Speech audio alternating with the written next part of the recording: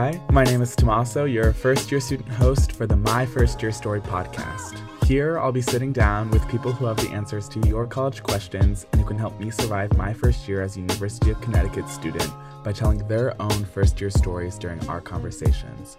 While her hometown is in Norwalk, Connecticut, Myra Serrato is currently a junior at UConn, double majoring in psychology and human development family sciences.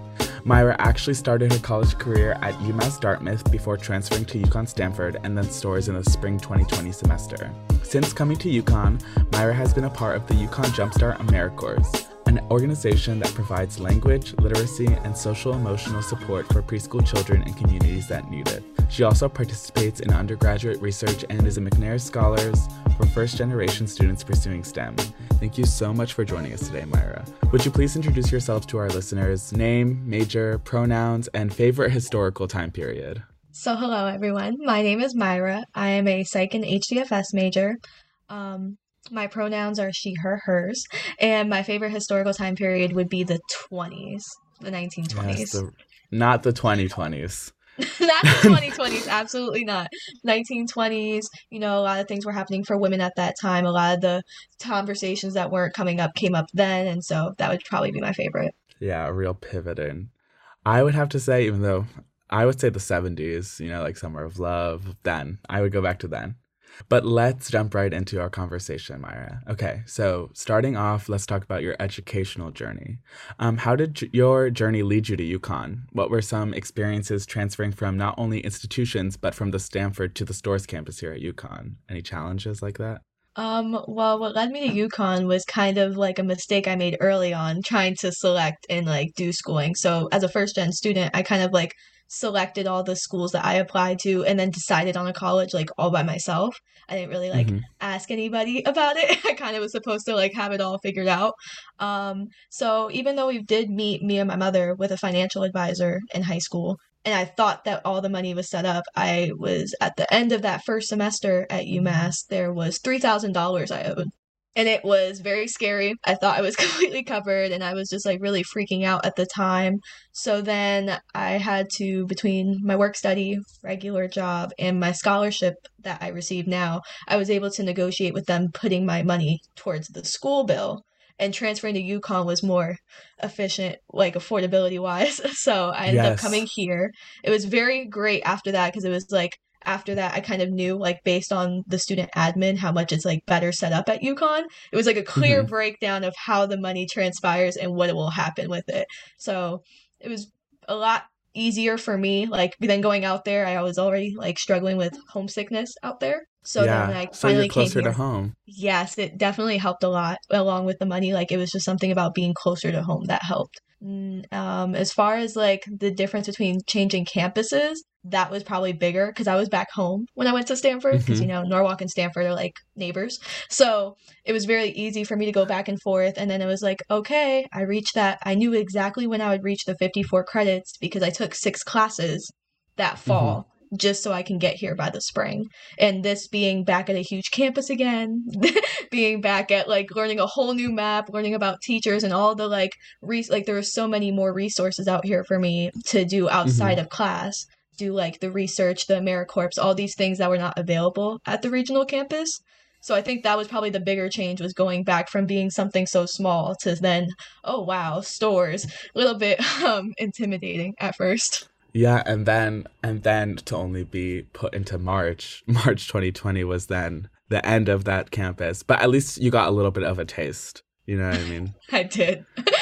And so speaking of the pandemic and all of that, how did the pandemic make your transfer experience unique, both academically and socially? I know I had actually toured the Stanford campus, and Stanford and Storrs seem to have very different environments. What was one thing that helped bring you stability during these crazy, hectic pandemic times? It was definitely across all the institutions that I went to. I got to keep a very close-knit conversations with my mom and my younger siblings back home. And I feel that probably brings me a lot of stability. When things around me are not maybe as I want it or as perfect as they can go, or I get upset about a grade, I'll just call one of them because someone's always available. Yes. And as soon as I call them, it's they can make me feel better about it. They're you're out there, you're trying your best. and you just have to keep doing that. So I think they probably are the best part and have brought me the most stability. Academically, that first semester, when I came out here and then also got the campus closed, and that's when everything was transferring online, I was probably a lot more spooked and thinking, oh Hmm. my God, I'm not going to learn the same like as another student may who's like still in person classes right now. I was like much more concerned and probably a lot more like depressed in like different like increments, just realizing, oh, this is so much longer than everybody's like acting like it's going to be. Everybody's like, it'll be all over soon, it'll all be over soon. And then Yeah, it's that fatigue not. definitely sets in. So it's like, oh, I'm starting to feel down. Like, this might be how I graduate, which, like, I would say was more of a concern that first semester in the spring 2020 Hmm. compared to now, where it's like, even if this happens, I feel like a lot more prepared. I feel like I'm doing a lot better with the academics online. Like, I've learned how to adjust. Yeah, for sure. And it's definitely important to have a really strong support system. I know as a first year student myself, it was definitely difficult coming to campus and not knowing anybody and definitely relying on that familial support. So that's good that you have that and had that in the past. So talking about your major, psychology and HDFS, what kind of went into you choosing that major and what are your kind of hopes for the future? Like, where do you plan to go with those degrees? So I like chose psychology for myself like in seventh grade. Like I said, I was going to be a psychologist. So I was like looking at grad schools as a seventh grader, very like maybe dorky of me, a lot different from my peers, but it was like, nobody in my family did go to college. So anything that they were doing, all they ever did was encourage me to do something bigger than that. Go pursue a career where you have to learn about it first before you can do it and like find excitement in it and whatever you do. And once I finally went to high school and I took that first psych course, I was like, oh, I'm sold. Like, there's no part of this Hmm. that's boring. And even if I'm like more focused on like child or clinical developmental psych, like all of the psych fields are still like, they bring a lot of interest for me. So that's when I kind of decided on psychology. And then the double major when I got here. At UMass, there was no such thing. So, developmental psychology, everything's just under one psych class. But then HDFS, Human Development and Family Science, I was like, I need to get to know more about that. And as far as for like psych requirements, those classes from HDFS can be used as like supplemental 2000 plus courses so in a Hmm. related field. So I took first the individual lifespan course. It was like 1070 and I took that at Stanford and from that moment on I was like, well, this is actually what I'm trying to gear to. Like everybody talks about psych being so broad and then there's like cognitive psych, clinical psych, like it breaks into all these little subfields.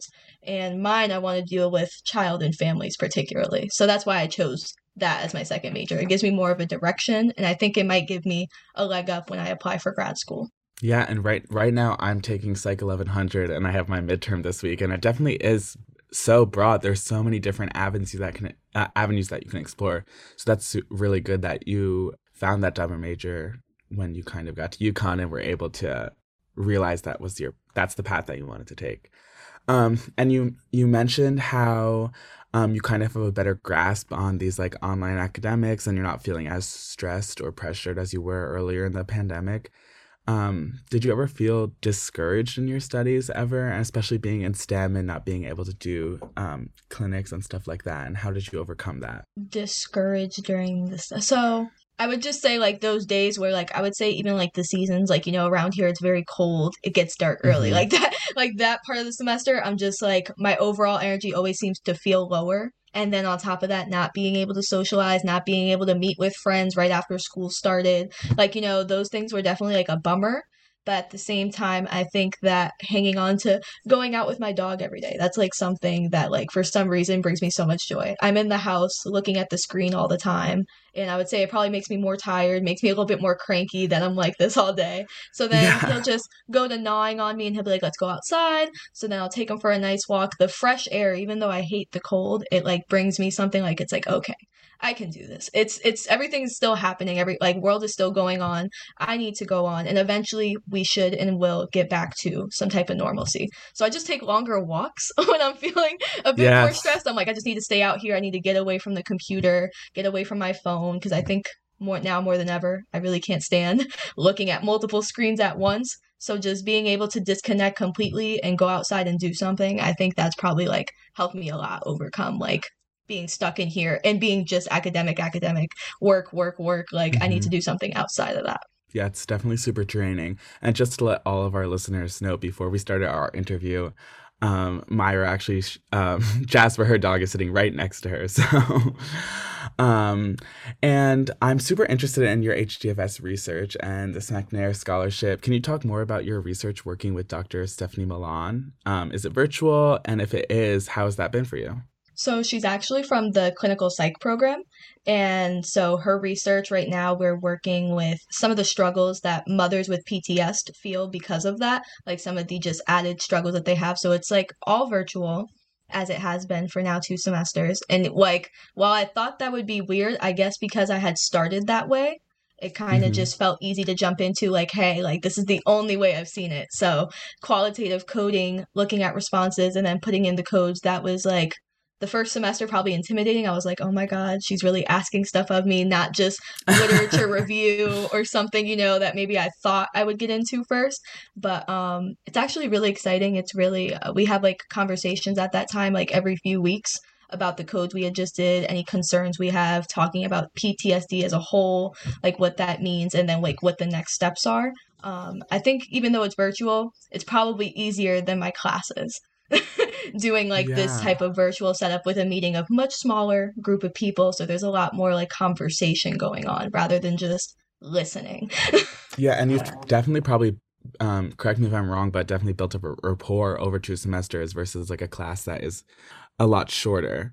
And that is another good like stability and like resource for you. And how has research that involves people and their experiences differ from other types of STEM research? I would say being a part of McNair, like right now, we're all figuring out what our research papers are going to be and moving forward and like collecting journals and things for it. Um, Hmm. when you hear about someone who's like in microbiology or you hear about someone in physics, like, and you hear about their science interests, the vocabulary sounds a bit larger and a little bit more scary when you hear it. And I would say Yeah. that like when you think about the math involved, it seems so much more like complicated. Whereas for me it's like for some people from what I've heard it's easier to deal with it that way, just dealing with like numbers. And then for me I feel like it's the opposite. I actually prefer and I feel there's more value in the qualitative responses, being able to think what people think rather than just like looking at a number and then feeling like you have to choose one of those options, because Hmm. like it can be either or in my field. It can be quantitative or qualitative data, but I already like maybe because I've started with Dr. Milan and like looking at qualitative coding, that's kind of where I'm like, okay, there's a lot more value in this type of information. Yeah, and that qualitative coding probably definitely leads you to better conclusions and stuff because it's more personal than just numbers as data. And for those of us who are unfamiliar with the McNair Scholars Program, would you explain to our listeners what that is and how you got involved with it? So a friend of mine was like it was a couple weeks before the application was due, and I was still kind of like new to UConn, so it's like a lot of these things had passed by me. AmeriCorps, I missed the first deadline to join when I first came because it was like Hmm. something that you needed to have established in the fall. And so when I came around again, I was like, oh, I have to hop in on this. And McNair came around the corner, and I was like, oh, trying to balance between applying for Jumpstart and also McNair. And I was like, nope, I'll put the time in. But McNair is basically trying to help anybody that kind of belongs to like a minority group, which can include even being just a first generation like student. They're trying to help you if you're in STEM research. They're willing to help you with internship opportunities. They'll help you into grad school, which is like a major point of McNair is for students or people that belong to minority group students that want to go above and go into grad school and pursue more education in some type of STEM Gotcha. related field. So it's really been beneficial, especially for like GRE help, which is coming along, or like even we're right now Yeah. doing an assignment regarding financial literacy. So it's talking about credit cards, it's talking about loans, it's talking about car financing, talking about things that are just going to prepare you as you move on. So they're like with you every step of the way, even after you graduate, which I probably like enjoy the most is knowing that like someone, even though nobody else has gone through this process with me back home, at least someone will like be around my Someone will side be and giving there. me support. Yeah, someone that's been through it too at that. It's like much easier. Good, good. And what would you say to someone, a student who's interested in applying to McNair Scholars Program? Probably that like when I first looked at the application and the idea that like it's still an application process, so it still is selective and you're like, "Oh, I might not get into that because I'm only like a first gen student or I'm only belonging to one minority group. But it's not really about that. What they really care about is, do you have an interest in research? Do you have an Hmm. interest to move forward in education? Do you want to do more? And like, why? If you give those explanations, if you can like dive deep into those, I think you'll most likely be a part of like a nice family because like it goes beyond or undergraduate like studies. So I think it's definitely worth it. Amazing, amazing. And talking more about your AmeriCorps Jumpstart, that part of your life, why and how did you get involved with Jumpstart AmeriCorps? So when I first came here, spring 2020, I had like called that first week looking for a work study and I found the library at that time. So that was like Hmm. a great like resource in general because I was learning about the databases through them, even though you learn it like through your English classes or like research classes, like they gave me a lot more information. And that included like connecting me when they found out my major. They were like, oh, there's so many things you could do. Started moving around the UConn website and connected me to Jumpstart. And I was like, wow. They like for one, they know everything that's going on in the school. And two, Hmm. I was trying to do something back home. There was like another type of mentoring, a mentorship back at UConn Stanford that they do for like surrounding middle schools. But I kind of like, because of my schedule at the time, I was taking 6 classes. I was working at a pizza shop. There was like no time to really like get myself there too at that point. It Hmm. was like going around Stanford to these schools. So then when I came here and I found something with even smaller children, early childhood education, and the idea of like working in a daycare, but to give them that first leg up, because I feel like, especially through my studies, there's been a lot of focus on how that early education can make such a big impact, even for these So lower income important. communities. Give them that leg up that, like, there's still a gap in kindergarten, but we're doing Hmm. something to better that and close it. So I think that alone was like encouraging me to apply. And then when I finally had the phone interview and she told me, yeah, it's not going to be the same. You're not going to be able to see the children this first semester because obviously everything was closed down, but that we will be working into, and eventually we're doing it now, like virtual, like daycare Yeah. almost, where like we get to see the children, read books with them, play games, sing songs, talk about like community workers, fingers and toes. Like we're just giving them all the first things they ever really need. And I think it's been so rewarding. And probably like Tuesdays and Thursdays are like my favorite days of the week because we get to do those sessions. That is so great, and definitely access to early childhood education is, I think, as important to the families as it is to those students, because that frees up a lot of time for those parents to go to work and to help support their family. So that is so amazing that you're involved with that. Can you talk a little bit more about your experience? Like, how do you keep preschoolers entertained? What are some of the things you do on the daily?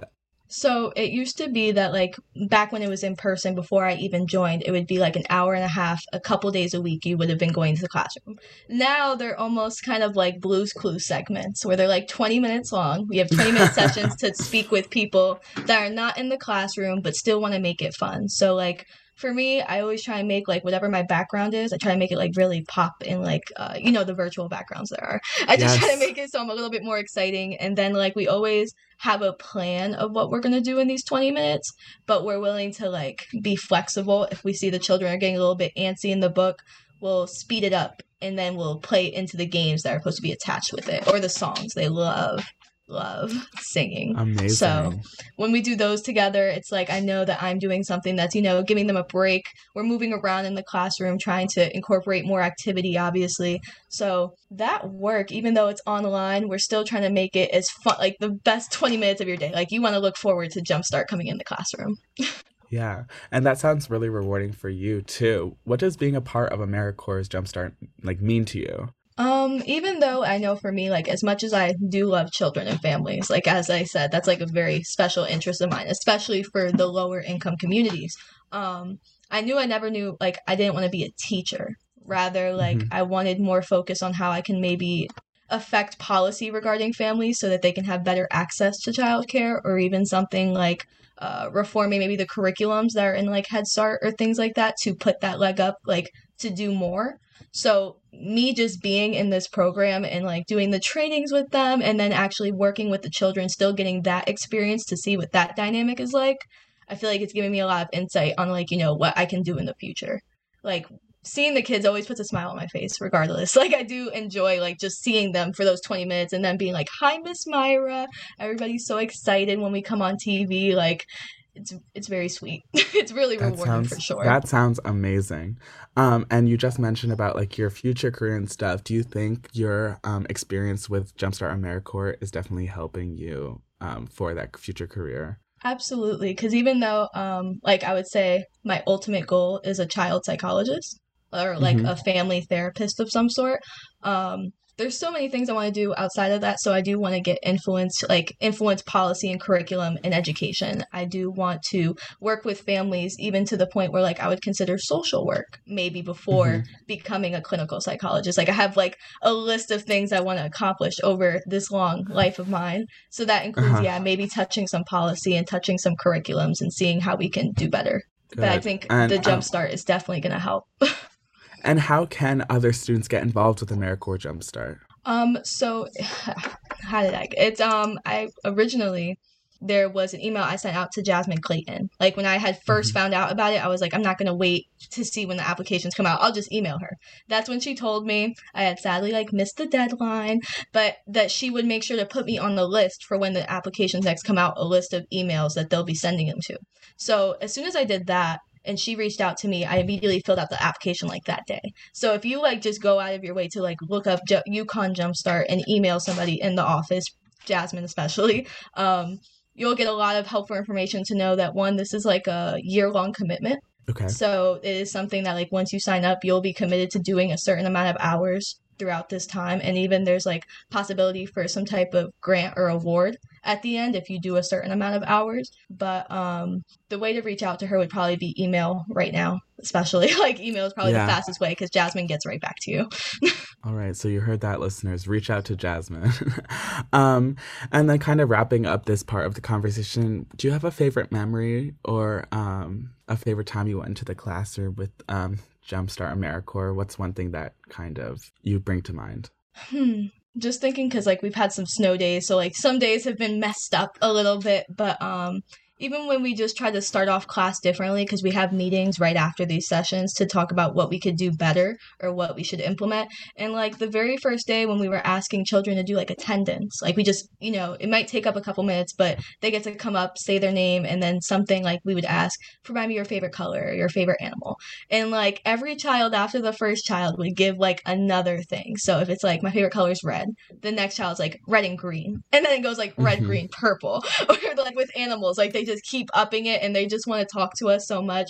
One child was like, I wish you could come in for Valentine's Day, and give you Oh, a gift basket or a gift bag. And it was just like those little moments where it's just, even though we're not as exciting as Blue Clues or a cartoon, like they know that we're real people and that they really like would love to have more interactions with us more. So I'm hoping like maybe down the line, if it's still online, they'll increase this time period that we have. yes. Yeah, and I think we talk a lot about the silver linings of like what is going on right now, and then to this may be one of those that you have a longer time period with them, or that broadcast really means a lot to them. So kind of going to our closing questions, thinking more big picture as someone who's been to a bunch of different settings for university, what do you think the purpose of college is?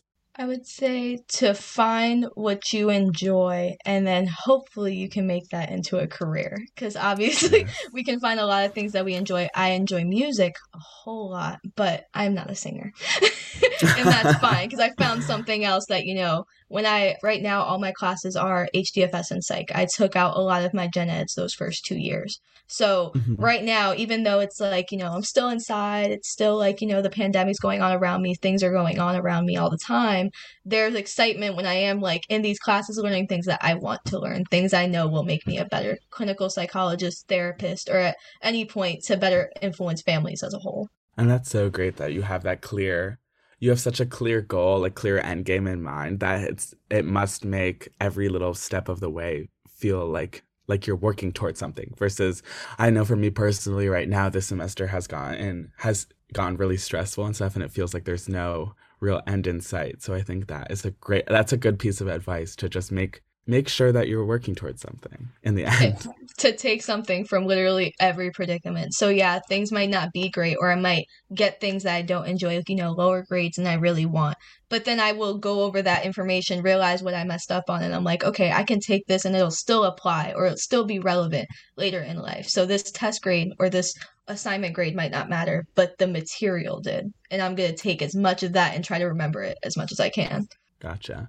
And so considering the namesake of this podcast, My First Year Story, this is our signature question for all our guests. We're all first at something, whether you're the first person in your family to go to college or something else. What do you feel like you've been the first at, and how has that impacted your life experience or your life story?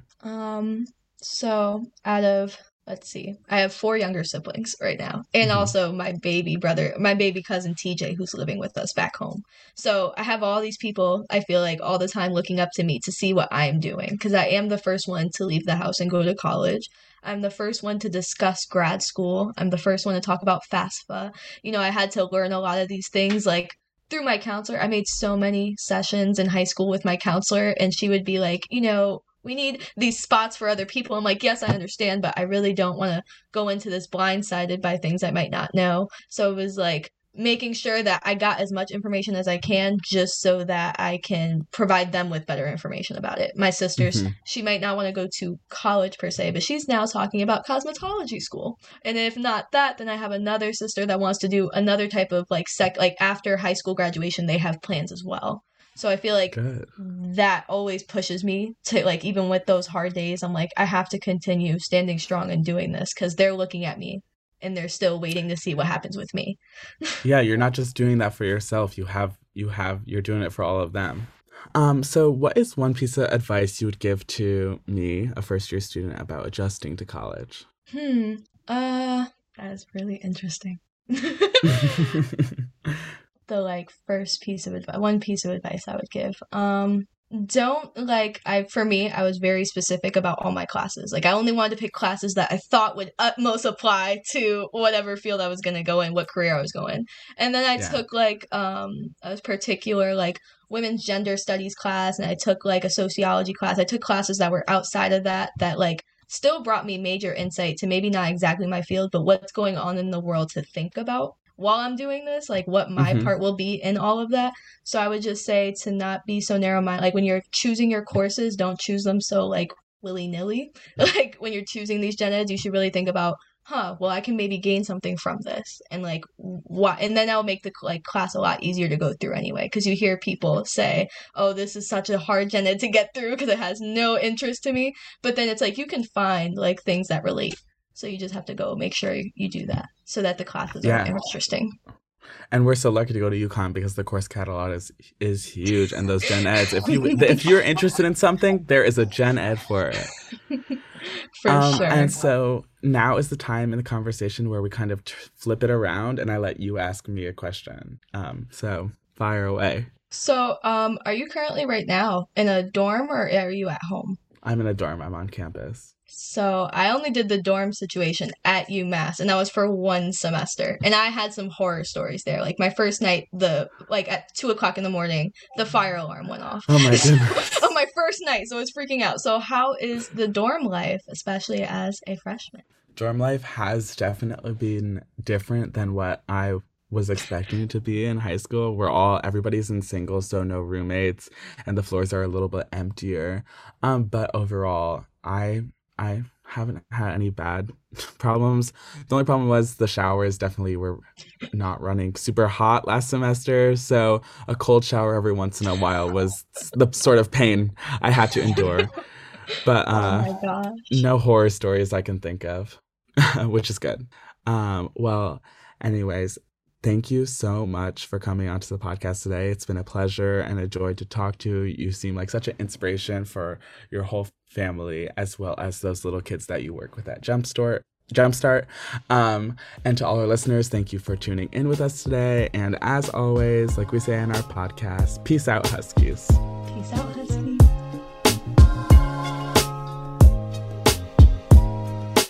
The My First Year Story podcast is a production of the University of Connecticut's undergraduate student body in collaboration with the Office of First Year Programs, Learning Communities, the Academic Achievement Center, and the Learning Community Innovation Zone. Our co-producers are Casey J. Cox and Hannah Peterson. Our staff advisors are Cody Ryan and Helena DeBald. For more information on our podcast, to meet our entire staff, and to listen to more episodes, visit fyp.uconn.edu/MFYS and follow us on Instagram and Twitter at UConnFYP.